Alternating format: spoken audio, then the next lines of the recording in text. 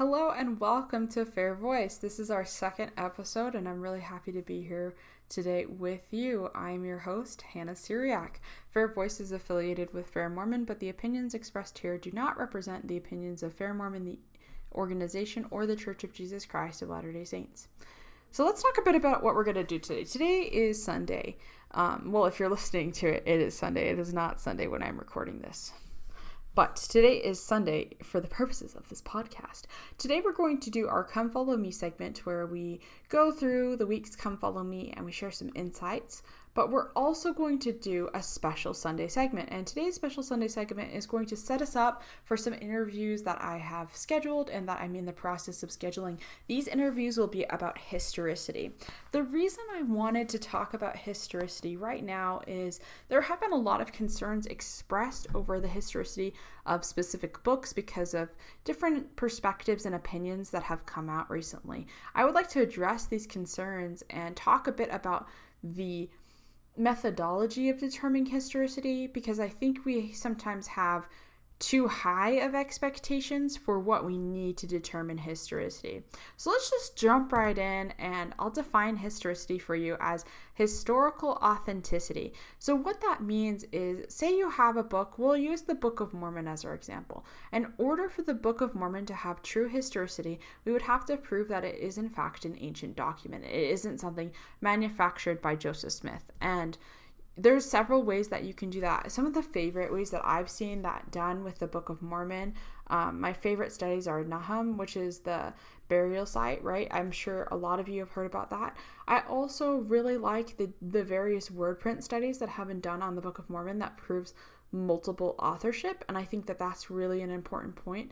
The precision of the narrative is also really important to me too, because you see that there is a Christ coming law, which is Mosaic law, and then a post Christ coming law.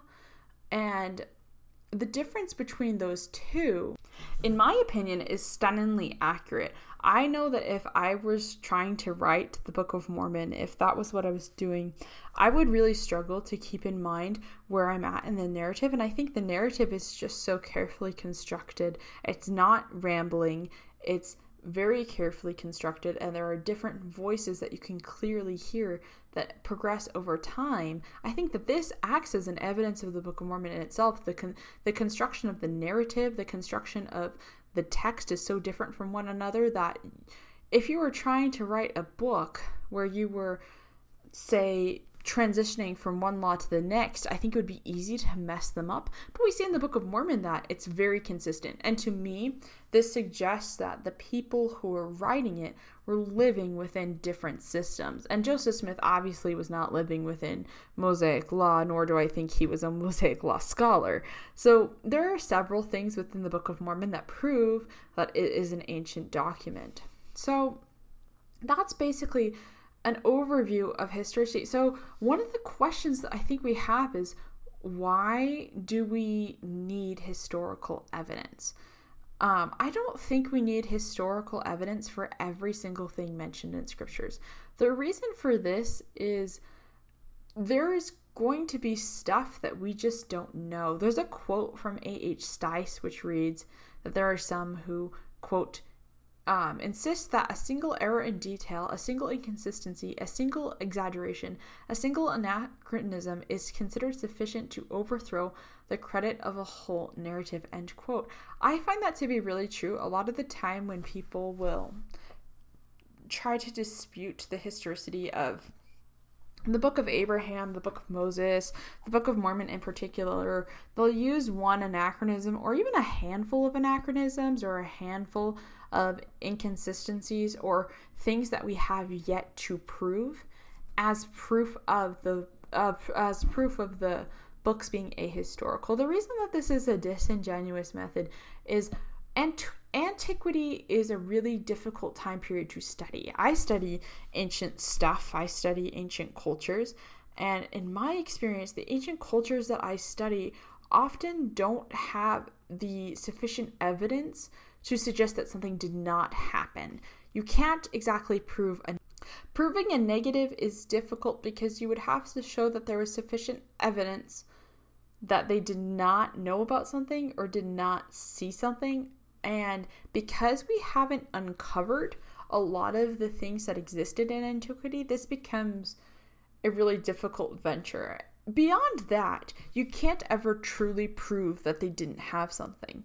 Because if someone were to write, let's just use pizza. That's a fun example. If someone were to write, yeah, we don't have pizza, then you'd be like, okay, well, obviously you know about pizza, so someone probably has pizza because you can illustrate pizza as a concept. So when critics try to use things such as there aren't any horses, that's a common example for the Book of Mormon. There aren't any horses in the Americas that are indigenous to that area. You would have to prove that, which you can't do. So we can only work from the evidence that we do have. And the problem with the evidence that we do have is we don't have most of it. A lot of things were lost to us in antiquity. Even take cultures that are far more studied than the Americas. I've heard statistics ranging from 5 to 10% to suggest that we don't have 95 to 90%, that was a backwards statistic, but you get the point, of archaeology uncovered within the Americas. That means we don't have the majority of the Americas uncovered. We have so much more to learn there. However, I would also like to suggest that even in the culture that we do study, as I just mentioned, Greece and Rome are great examples, we don't have most of what they wrote. And we know that. And we don't have most of the objects that they used. And what we do have, we have so removed from the context of the culture that it becomes really difficult to understand what it is. I think we take for granted a lot of archaeology. So say I uncovered a vase and I have this beautiful vase and there's a painting on it, okay? And it's from, let's say, ancient Rome. I don't understand a few things about this vase that are critical. Who painted the vase? Who constructed the vase? Who wanted this vase? Who owned this vase? What did they use the vase for? And sure, I can do some studies and some tests to try to figure out hypothetical answers to these questions, but the object is removed from the context that it was used in. So that makes evaluating historical evidence rather difficult. So the fact that we even have some historical evidence that can suggest and prove, in my opinion, there are some things that I think definitively prove the Book of Mormon and the Book of Abraham and the Book of Moses too. Some things that can suggest and prove the historical authenticity of these documents is huge, because the evidence that we do have is what we need to work on. And that seems like a basic point, but a lot of critics will try to say that because we don't have evidence for specific things, that renders the books that we study irrelevant and not ancient documents. I think that's a really disingenuous way to go about it, and I wouldn't do that with other historical documents too. We often don't do that with the Bible, because we can see the manuscript transmission of the Bible, so people will say that acts as evidence that it is an ancient document. With the Book of Mormon and the Book of Abraham and Moses, we aren't afforded that same opportunity. We don't see the transition of manuscripts. What we have is what Joseph Smith inspiredly translated from golden plates or from papyri. And that can be a little bit challenging for some in terms of their faith, because we don't have the evidence of the tradition of the actual text, but what we do have is evidence that it is ancient. And I think that trumps any evidence that we do not have. I really liken this to a concept that Elder Holland says. And so in the talk, Lord, I Believe, he talks about how faith isn't necessarily knowing everything. Faith is demonstrating integrity to the knowledge that we do have. And I think the same thing is true in terms of historicity. We have to demonstrate integrity to the historical evidence that we do have. I think that's of the utmost importance. Another important part of historicity is the amount of things that need to actually be true. And I'm going to use the New Testament as an example because I find this to be the clearest example. Within the New Testament, there are several parables that Jesus Christ tells. These stories do not have to literally have happened, right? Because we define parable as a story that a teacher uses to illustrate a particular lesson. So these stories are didactic in nature, that means teaching in nature, and instructive, but they don't necessarily have had to happen. You didn't have to have a prodigal son return to his father. Could that have happened? Sure. Probably it did happen in some senses, right? It illustrates a concept, but they don't have to be literal. That does not determine historicity. So I think a lot of the time when we think about historicity, we try to take a wholesale approach where we need everything to be literally true in scriptures. I will be transparent. I err on the side of the literal nature of truth in scriptures, but that doesn't mean that everything has to have happened in the exact way that it is written, because sometimes authors can be using particular parables in order to convey a point. And I think that doesn't make it invalid. I just think that's a rhetorical technique that they use. But I do believe the vast majority of events in the scriptures are historical, whereas parables don't necessarily have to be historical. When we evaluate historicity, I think we have to keep that in mind, and we have to understand that there is a level of rhetorical technique that is employed within the scriptures. And we have seen many really great studies on that, where we see that authors will use chiasmus and they'll structure their text in such a way to have an interlocked pattern. This interlocked pattern does not mean that all of the events that they structure happened in that literal order, but they could have structured it that way, and all the events could have happened so that they could convey a point. So say, for example, a historian came along and proved that there was never a prodigal son. This would not be a stain upon the historicity of the New Testament, because you can prove that the New Testament did in fact happen. You can prove that it's an ancient document, and you can prove a lot of the different events in it. So I think we need to step back from this all or nothing concept of historicity, because we don't know what is literal and what is not. And again, I err on the side of things being literal. I think I take the scriptures for what they say. I believe that they are historical records, and I believe that they are spiritual records. But that doesn't mean that one event that I thought was historical turns out to not be historical by evidence that we have. That's not going to shake my testimony, and I don't think that should shake yours. I think that the evidence that we do have for scriptures proves that they are ancient documents, and that's what matters. So why do we need to care about historicity? There are a lot of reasons, but one of these reasons that I find most compelling is this sort of reason about covenantal relationships and covenantal responsibility. So let's take, for example, ordinances and covenants, right? Because every ordinance has a covenant associated with it. If there isn't historicity to Jesus Christ's baptism, then there isn't a reason for us to be baptized. If there isn't historicity to Jesus Christ's resurrection, and resurrection is a priesthood ordinance that we have not yet experienced, but if there isn't historicity to that, then we ourselves do not need to be resurrected, if that makes sense. Jesus Christ is the perfect exemplar for us. So I think the historical reality of these events, that we can show that we can at least show that people believe that they happened. And I think we can show that they did happen through evidences of people's works, but that's a different discussion. The historical reality of particular events within scriptures matters because it shows us the examples of ordinances and covenants that we ourselves need to take. And also, it's just, the history of a people. And I think that becomes really important to us to illustrate moral principles and to illustrate what we need to do and what other people did, if that makes sense. To learn from the past, I think we have to show that the past is actually the past. We as a church historically emphasize historicity in the sense that we encourage people to keep historical records. And the purpose of this is to turn the hearts of the children to the fathers and the fathers to the children. And I think that that's what reading scriptures does for us. So with that being said, I wanted to introduce this concept because I think understanding that we don't need to, 1, prove everything, 2, that what we do know matters way more than what we don't know, and 3, that historicity is important to faith, is a good way to segue us into larger discussions that we're going to be having. And one of those larger discussions that I'm really looking forward to having is about the Book of Abraham in particular.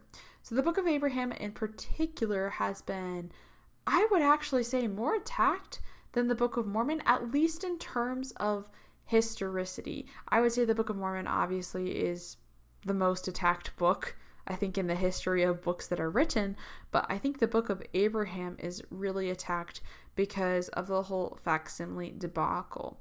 And I'm going to point you right now to fairmormon.org and evidences for the Book of Abraham, because there are so many there that the article itself is called Evidences That Support the Book of Abraham. There are so many there that I find to be really compelling, because again, it's what we know that matters more than what we don't know.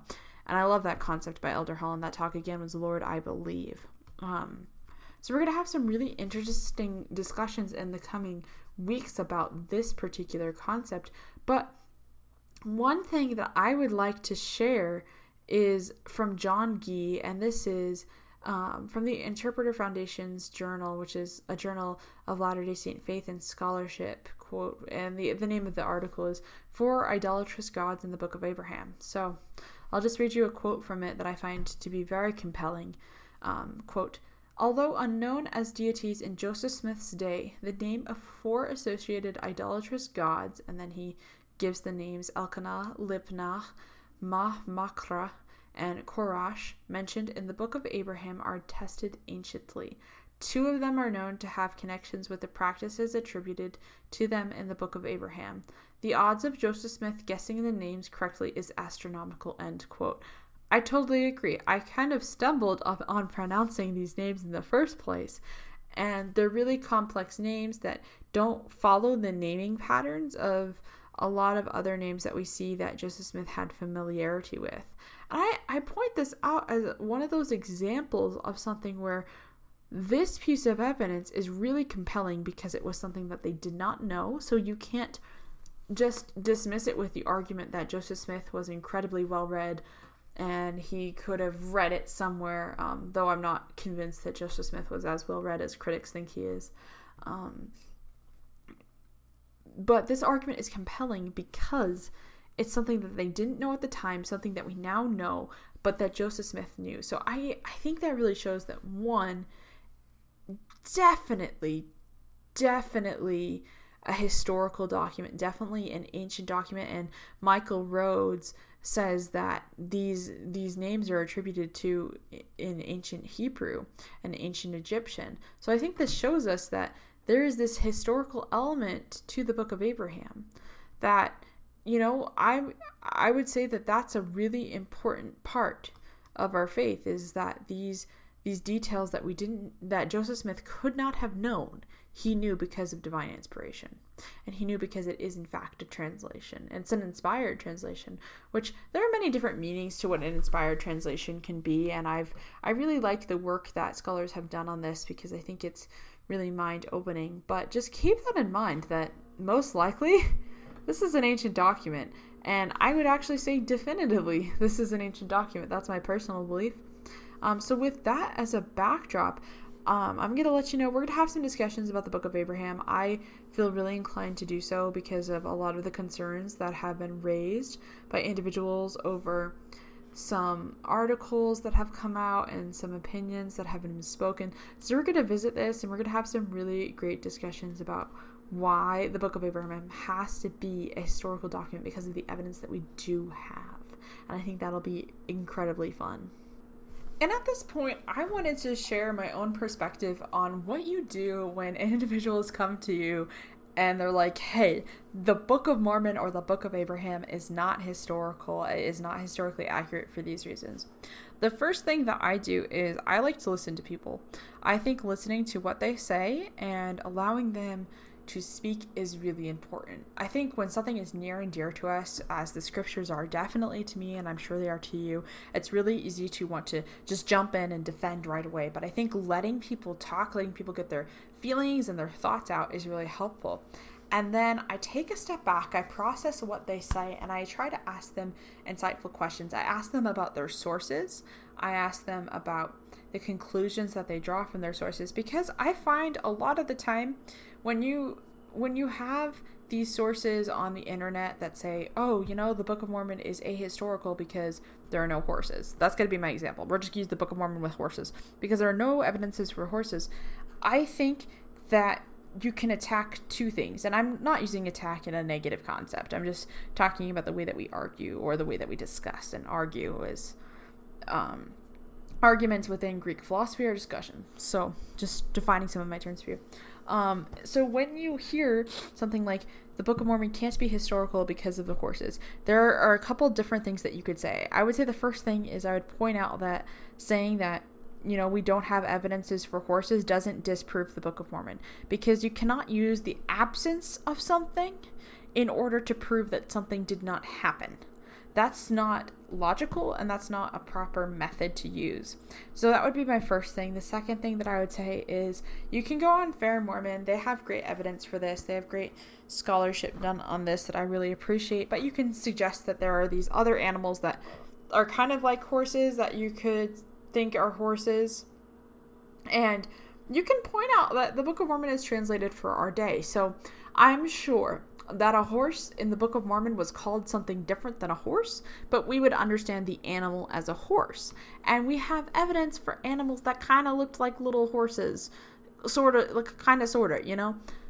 So you can use that as a way to, respond to that argument. And another thing that I think is valuable is to make sure that their sources are accurate. I find that particularly with trying to disprove religious texts, a lot of the time the sources can be well-intentioned individuals who do not have expertise or a lot of knowledge in a subject. And then you could ask them to evaluate the source that it comes from. And I think that this is a really important part of evaluating historical sources. One of the reasons that I trust that Joseph Smith translated the Book of Mormon and the Book of Abraham and the Book of Moses, besides the witness that I've had, is the fact that he wasn't a really learned man at the time of translation. To me, this acts as an evidence of the translation of it. So when you are evaluating sources, I think it's important to ask yourself, so where did this source come from? Who is the person behind this? What motives do they have, whether good or bad?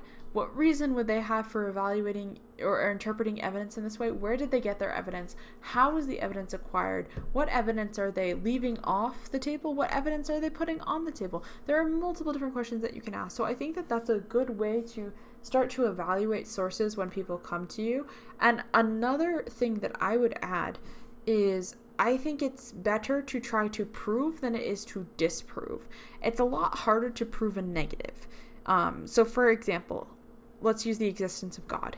It's a lot harder to prove that God did not exist than to prove that God existed. Because in order to prove that God did not exist, you would then have to argue with every single argument that stands in the milieu of proving God's existence. And there are a lot of them. This has been done for thousands and thousands of years. So when you're trying to have these discussions, after you've listened, after you've allowed the person to speak and you've asked them some questions to try to understand their perspective and understand where they're coming from, you can use some evidence that we do have, use the historical facts that we do have, explain your interpretation, make sure you know your sources, and prove a positive rather than trying to disprove what they say.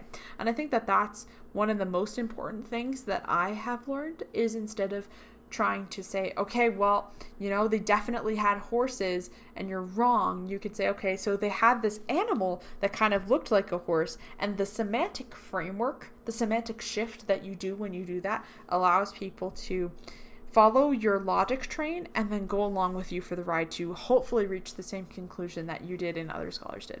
So I think that's a really important part of discussing historicity. So I'm gonna just share one of the things that I have liked the most about historicity and why I am really interested in it, and then we'll transition to our next segment, which is Come Follow Me. So one of the things that I really liked about historicity was, to me, it shows faith in Jesus Christ. I really like the article written by Dallin H. Oates called The Historicity of the Book of Mormon. One of my favorite quotes from this article is, quote, The historical authenticity of the Book of Mormon is an issue so fundamental that it rests first upon faith in the Lord Jesus Christ, which is the first principle in this as in all other matters. However, on the subject of the historicity of the Book of Mormon, there are many subsidiary issues that could each be the subject of a book. It is not my purpose to comment on any of these lesser issues, either those that are said to confirm the Book of Mormon or those that are said to disprove it." End quote. So, the reason I really like this quote is I think what Dallin H. Oaks is saying is that we should make this a matter of faith, not just of scholarship. And I think that this is something that the Church of Jesus Christ of Latter-day Saints does really well.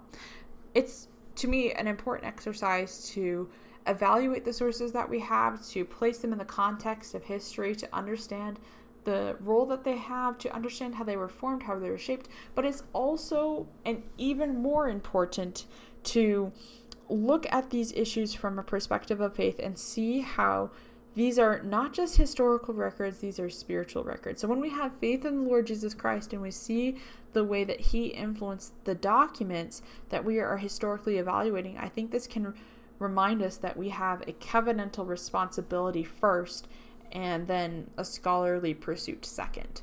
And that does not mean that scholarship is unimportant, because I think it's really important. Obviously, that's what I'm doing with my life. That's why I'm going to school.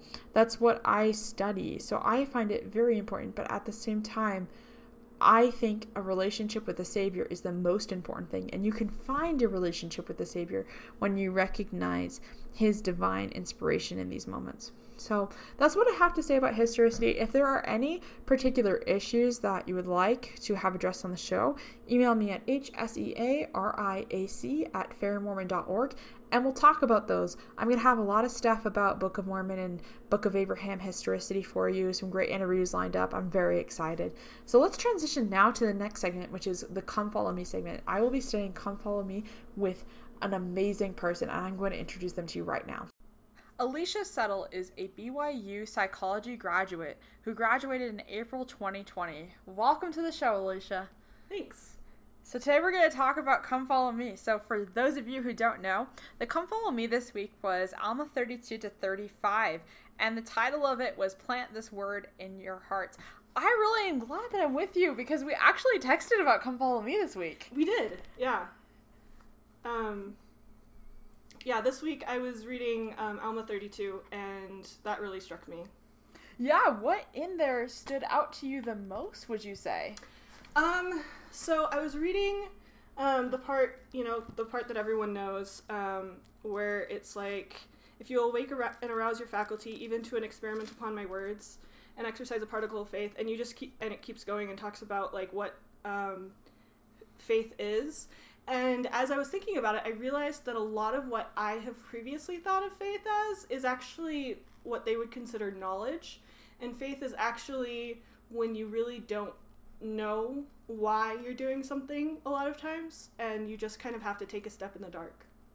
Yeah, I think that's a really good way of describing it. And ironically, we just did this last segment on historicity, where we were talking about what we did know, but now we're talking about things that we don't know, things that we can't see. And one of the verses that I really like in Alma 32 is Alma 32:26. Now, as I said concerning faith, that it was not a perfect knowledge, even so it is with my words. Ye cannot know of their surety at first unto perfection, any more than faith is a perfect knowledge. I really liked that says, you cannot know of a surety at first unto perfection, because I think there we can really see that Jesus Christ is the one who comes in and uses the atonement to not only cleanse us, but also to sanctify us and give us faith. And I really like the faith-givingness of the atonement of Christ. That's one of my favorite parts of this. So I wanted to ask you, what are some ways that you think we can increase our faith? Well, I feel like faith is like a muscle. So exercising our faith. So like when we take those steps into the darkness, when we're like, I don't know why God's telling me to do this, but I'm going to do it anyway.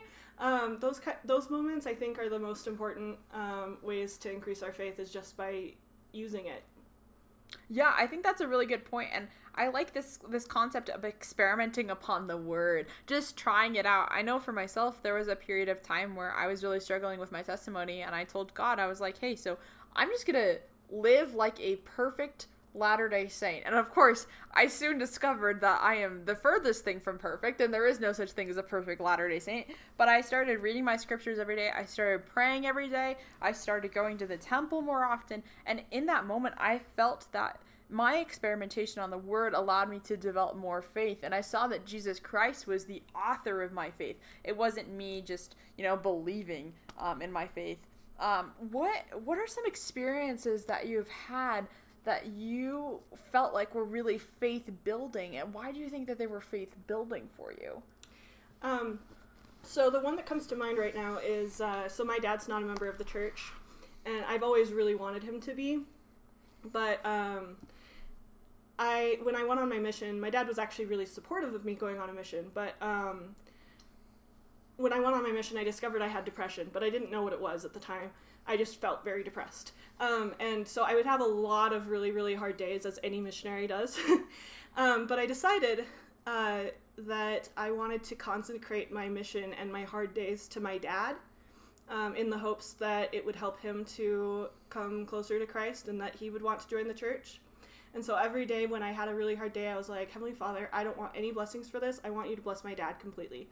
And as I did that, incredible miracles started happening. So my dad would always have the missionaries over for dinner, and they loved him because he makes super good food. But one day they asked him if he wanted to take the missionary lessons, and my mom totally would have told them not to ask him at all because she was like, no, he's not interested, don't pressure him. But he actually said yes. And then they asked him to read the Book of Mormon, and one of our rules was whenever we had the missionaries over, they weren't allowed to share anything from the Book of Mormon. They could only share something from the Bible because he was Christian, but he didn't like the Book of Mormon. But all of a sudden he started reading the Book of Mormon, and I remember getting an email from him just saying that he really wanted to know for himself if the book was true. And over time, his answer to when he's going to get baptized went from he's not to eventually. And he's still at that eventually point, but throughout my mission, I saw all of these incredible miracles of my dad being more receptive to the gospel than he ever was before. And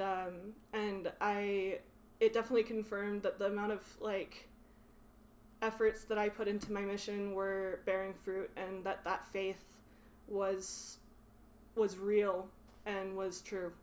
I really like that. Thanks for sharing that. That made me really think of verse 42, which reads, "And because of your diligence and your faith and your patience with the word and nourishing it, that I may take root in you, behold, by and by ye shall pluck the fruit thereof, which is most precious, which is sweet above all that is sweet, and which is white above all that is white, yea, and pure above all that is pure. And ye shall feast upon this fruit, even until ye are filled, that ye hunger not, neither shall ye thirst." End quote.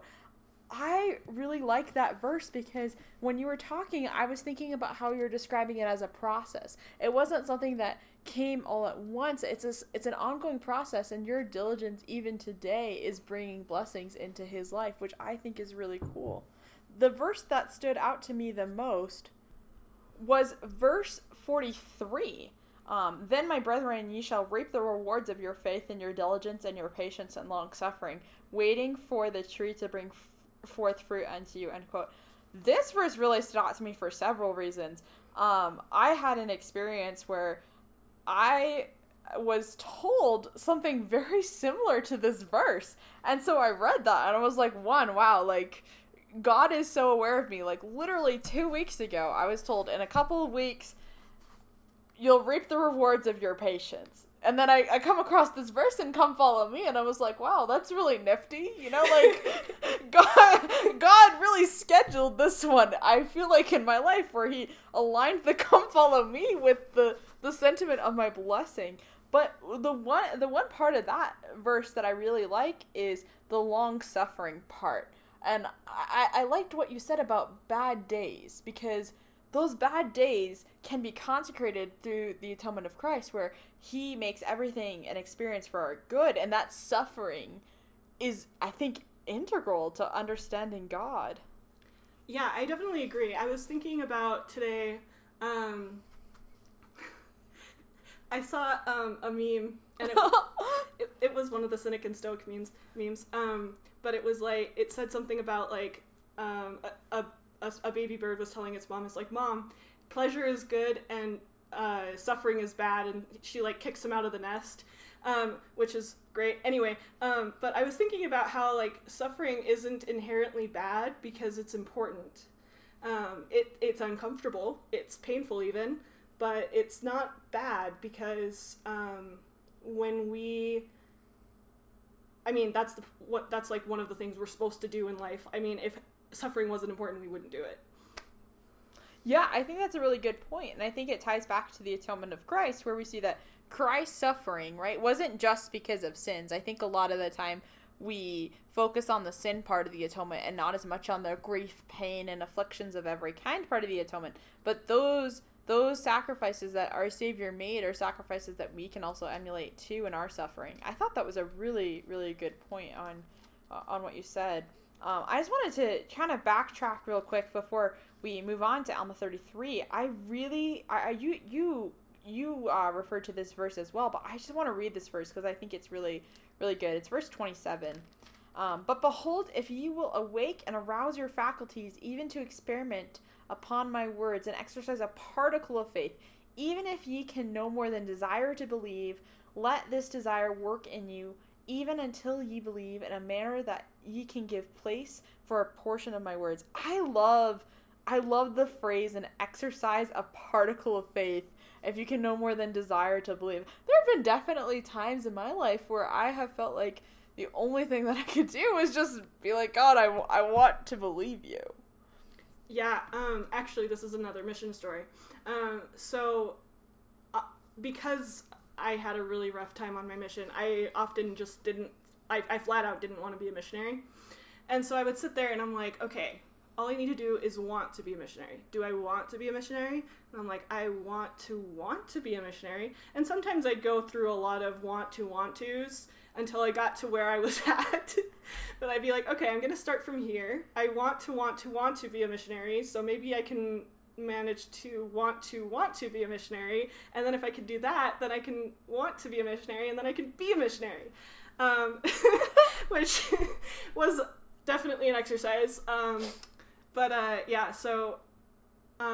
it actually did help me to be able to get to the point where I could trust in God enough for him to get me through the hardest parts of my mission. Yeah, I love what you said about want to want. I was thinking of the Elder Holland's talk, Lord, I Believe, which I ironically referenced in the Historicity segment that comes right before this.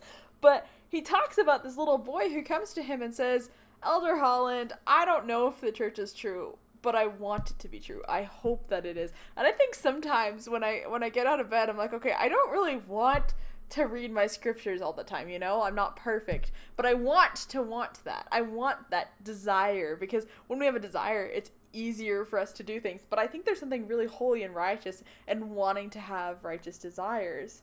So thanks for sharing that. Let's go on to Alma 32. 33. Yeah, 33, thanks. Luckily, this is unedited, so you can hear all my mistakes. That's what we like. That's what we like to hear. I really like the beginning of Alma 33. The idea of being out of your own churches and still being able to worship God. I have kind of a weird, overly dramatic story. So my dad is not a member of the church. He's a really great man. He's Catholic, but not practicing. So one time I was on vacation with him, and we wouldn't go to church when we were on vacation, but for some reason I was so bent on going to church. So I decided on a Sunday morning that I was gonna bike and just find whatever church it was. I was like, I don't care what denomination of church it was, I'm just gonna go to it. And I biked. I think I ended up at a Catholic church. And ironically, I was like, right after the service ended, and I was like, okay, so, well, I can't go to church today, what do I do? And I think we've all kind of felt like that in COVID. Like, how have you felt with not, this is very relatable. Yeah, it's almost like God planned it this way. Almost. But, no, it's definitely changed things. And it's cool to see all the different miracles and all the timing that God has had, because a lot of the programs that have been kind of rolled out is directly designed to improve our worship in our homes. But it's been definitely an experience. In some ways, I feel like I've definitely missed out on some really important parts of worship. But at the same time, I'm able to focus on the things that I'm really interested in. And I'm able to have just discussions with lots of different people, lots of like people that wouldn't be in my church classes necessarily, or just like, I think it also helps me to realize how important it is for me to do my reading, because if I don't do my reading, I can't just sit in Sunday school and find out what happened. I have to do it myself, because otherwise there's no way that I'm going to know the things that I was supposed to know this week. Yeah, I think that's a really good point. I think it's definitely called us to repentance in a lot of different ways. One of the verses that I really liked that I think kind of in that vein was Alma 33, verse 5 and 6. So, yea, O God, and thou wast merciful unto me when I did cry unto thee in my field, when I did cry unto thee in my prayer, and thou didst hear me. And again, O God, when I did turn to my house, thou didst hear me in my prayer. The reason I really like this is I think it shows that he was doing all that he could do in that instance. And in our instances, right, like, we're in the same ward, and we have church every other week in person, but besides that, we have sacrament meeting groups. So all that we can do is sometimes studying Come Follow Me with our roommates, or just going to our sacrament meeting group, and that sometimes can feel like a smaller effort, but it can be a bigger effort too. And I really liked that. And do you want to read Alma 33 verse 11 for us? I think that's a really important verse. Of course. And thou didst hear me because of mine afflictions and my sincerity. And it is because of thy Son that thou hast been thus merciful unto me. Therefore I will cry unto thee in all mine afflictions, for in thee is my joy. For thou hast turned thy judgments away from me because of thy Son. Awesome. So what are some thoughts that you have on that? I've actually been thinking a lot about like how God answers prayers, and how to put my will in line with God's, which is one of the purposes of prayer. And I was just really struck by him crying out to God for help. He wasn't exactly saying, why is this happening to me, or blaming him. It was more like, help me. And I think that's really the key with saying prayers that you will feel are answered, is when you are simply asking for more strength, and not necessarily for some crazy thing to happen to stop whatever trial you're dealing with, or if you're trying to, sometimes when you ask why, it's important, but sometimes the idea, going back to faith, is that we don't know why, and that gives us an opportunity to exercise greater faith. Yeah, I totally agree with that, and I think it also shows us in whom we should have faith and in whom our joy should be too. A lot of the time, I think we rely too much on our circumstances, and as President Nelson says, the joy that we feel is independent of our circumstances. It's because of our Savior that we're able to feel joy, and we're able to worship Him. So I think in those instances, as you said, like, we should pray for strength, and we should not necessarily pray for understanding. Sometimes I think we should pray for understanding, but I think we should pray for comfort, pray for the ability to get through it, because that's what ultimately matters. I just really, really like that section. Was there anything else in Alma 33 that stood out to you? Actually, the comment that you just made about being happy regardless of our circumstances. So I recently took a positive psychology class at BYU during my last semester. And we actually learned that circumstances are like a very small percentage of our happiness. It's really what we're doing and how we're reacting to our circumstances that makes the hugest difference. Obviously, our circumstances can have some impact, but it's, for the most part, it's what impact we allow it to have on us. Yeah, I totally agree with that, because we're ultimately the ones who can decide how we feel. And I know that seems like a kind of a foreign concept because it's really easy when feelings come, I like to say, come upon us, and we're like, okay, like, I am now feeling this way, and we feel like it's so out of our control, but because of the atonement of Christ, there's a degree to it that I think we can control. I don't think we can control everything. You know, we're in a fallen world, we're going to have depression, we're going to have anxiety, the resolution of which will not be easy, but I think through the atonement of Christ, we can feel at least a particle of comfort. And one of the verses that I really liked about the atonement, and it's one of my favorite verses or set of verses, is in Alma 34. For it is expedient that an atonement should be made. For according to the great plan of the eternal God, there must be an atonement made, or else all mankind must unavoidably perish. Yea, all are hardened, yea, all are fallen, and are lost, and must perish, except it be through the atonement of Christ, which is expedient should be made. For it is expedient that there should be a great and last sacrifice. Yea, not a sacrifice of man, neither of beast, neither of any manner of fowl, for it shall not be a human sacrifice, but it must be an infinite and eternal sacrifice, end quote. I just love the phrase, it must be an infinite and eternal sacrifice. What does that mean to you? I think they're really going through the reasoning of why we need an atonement. My friend, one of my best friends used to call this chapter the chapter that you need to read if you want to understand the atonement. But I think that there's no way that any of us can make an infinite sacrifice. We're fallen beings. We can't possibly do that. And like, we can't even imagine the things that Christ had to go through to be able to make an infinite eternal sacrifice. But, like, he literally had to, in some sense, live through every single one of our experiences in order for him to do that. And, like, we literally cannot comprehend it. But, it's so comforting, though, to know that he did that for us so that we could be able to live in this imperfect life and become better and grow so that we can be more like God. I really like that. I like knowing that he's the one that we need to rely on. It's not, it's not me, it's not you, it's just him.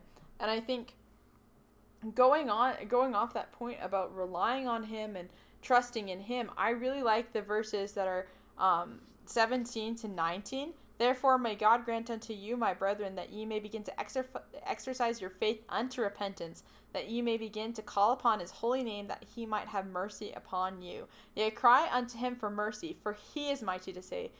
Yea, humble yourselves and continue in prayer unto him. I lied. We're going to just read one more verse. Cry unto him when ye are in your fields, yea, all over your flocks, end quote. I love this because I love the power and emotion that there is in crying unto the Lord. I think sometimes when we repent, maybe I shouldn't speak for all of us. When I repent sometimes, it feels kind of transactionary, I'm kind of like, okay, God, here are my sins. Here's what I need to improve. I'm sorry. Amen. But it really should be more of a powerful, soul-wrenching experience, I feel like. And I know that those prayers are the prayers that I remember, the ones that I just pour out my entire soul, as it says in 26, and I allow my heart to be open to the Lord. Yeah, I definitely agree. I think the most heart-changing experiences, which I think is the point of repentance anyway, is for your heart to change, are the ones where you're the most sincere and you really see what you've done, like,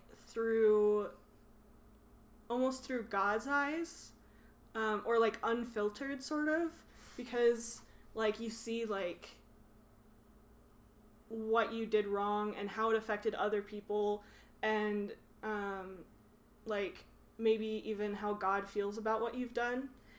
And then you just feel horrible. And then God reminds you that he also loves you and that you are not less because you did it, but rather that you can change and you can keep going because of the atonement.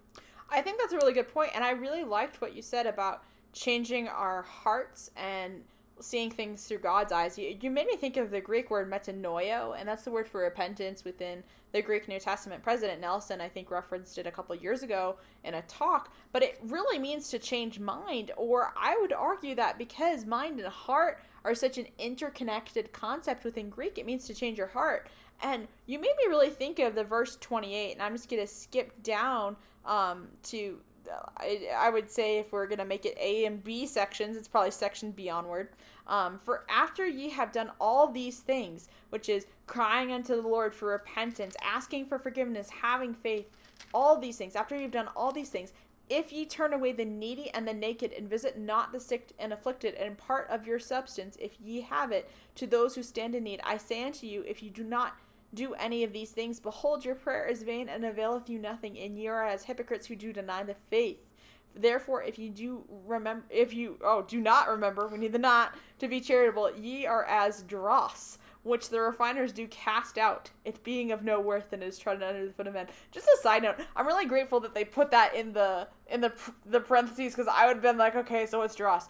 But anyways, I really like this point where when we have our hearts changed, and when we repent truly and become as God is, a little bit more, obviously not even close, but just a little bit more, then we have our hearts open to doing those things. And that's the point of the gospel, right? That's the sorting technique that Jesus is going to use, that we see in Matthew, where the difference between the sheep and the goats is all of these things. Mm-hmm.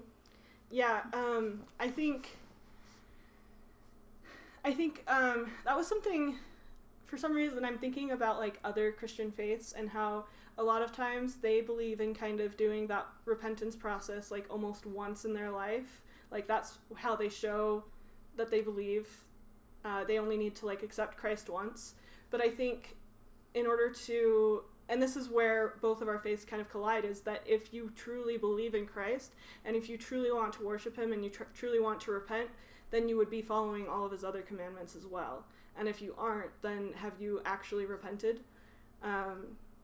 Now, desire is very different than actually doing it, I should mention.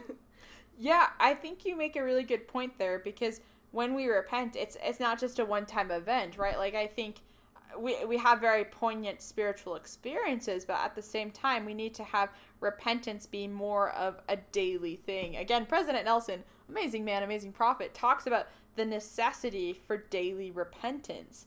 And I think for me, daily repentance, it can be kind of summarized in verse 38. That ye contend no more against the Holy Ghost, but that ye receive it, and take upon you the name of Christ, that ye humble yourselves even to the dust, and worship God in whatsoever place ye may be in spirit and in truth, and that ye live in thanksgiving daily for the many mercies and blessings which he doth bestow upon you. And then the next verse as well, and I just think of that Elder Bednar talk that was so wonderful. Yea, and I also exhort you, my brethren, that ye be watchful unto prayer continually, that ye may not be led away by the temptations of the devil, that he may overpower you, that ye may not overpower you. We're forgetting all the knots today. That ye may not become his subjects at the last day, for behold, he rewardeth you no good thing. I love seeing the difference between the fruits of Christ and the fruits of something that's so evil, because the fruits of Christ, the fruits of repentance, I feel like are more desires. They're more desires to be humble. They're more desires to be grateful and to recognize the mercies in our lives and to be able to become more Christian, honestly. And I just love seeing the difference between those two, because it reminds me that daily repentance is important, because it will transform me into the type of person that'll want to do these things more often. Yeah, sometimes I feel like the more that I repent, the more I realize that little things that I was doing were wrong too. Like my threshold for how bad things are before I repent, like, continues to be lowered. Yes. Can't remember that direction, but basically I remember to repent about the smaller things, or I feel worse about the smaller things that I do, which I think is essential in trying to become more perfect. Is that I also think it's funny throughout the Book of Mormon, especially in Alma, they continually, or I guess Mormon points out various points where it's like, and thus we see that Satan doesn't reward his servants. Mm-hmm. Honestly, Satan's kind of a jerk as far as a master goes. He never helps his people out. I'd rather follow Jesus Christ personally. Yeah, same here, 100%. And I like what you said about how, like the little things start to bother you more. I've noticed in my own life, like the more that I read my scriptures, the more that I pray to God, the more that I center my life on Jesus Christ, the less desire I have to do things that are not necessarily wrong, but they're just not the most productive things I could be doing. I had an experience the other day where, most of the time I'm kind of a dork. I listen to hymns and I listen to cheesy Christian music. That's kind of my MO. I wear Bible quotes t-shirts when I'm not wearing church clothes. And I wear church clothes pretty much every day. But I was like, oh, maybe I should just listen to this secular song. And there's nothing... Just to be clear, nothing wrong with secular music. This song in particular had some thematic stuff that wasn't the greatest, wasn't horrible. I started listening to it and I was like, nah, fam, I'm good. This isn't about Jesus Christ. It's fine. Yeah, exactly. I was like, I'm gonna just leave that. I'd rather listen to music that, centers my life more on Christ, because I find that that's one way that I'm able to do what the last verse says, and we're just going to read that, and then we'll close up. I want to hear your thoughts on this last verse. But that ye have patience, and bear with those afflictions with a firm hope, that ye shall rest one day from all your afflictions. What are your thoughts on that? Resting from all my afflictions sounds amazing. But patience is probably the hardest thing. Today I was actually thinking about what is the difference between patience and faith, and I think that patience is just a part of faith. In order for you to exercise faith, you have to be patient, because sometimes there's a lot of not knowing, and there's a lot of waiting, and there's a lot of just dealing with stuff that you don't understand, I guess. And I think it's integral in our growth that we have to exercise patience, and that's something that if you're anything like me, you're going to learn about 1,000 times throughout your life. But yeah, I think just being patient and knowing that all things pass away, and that you're never going to have to be in the same situation forever is the most important thing about getting through life.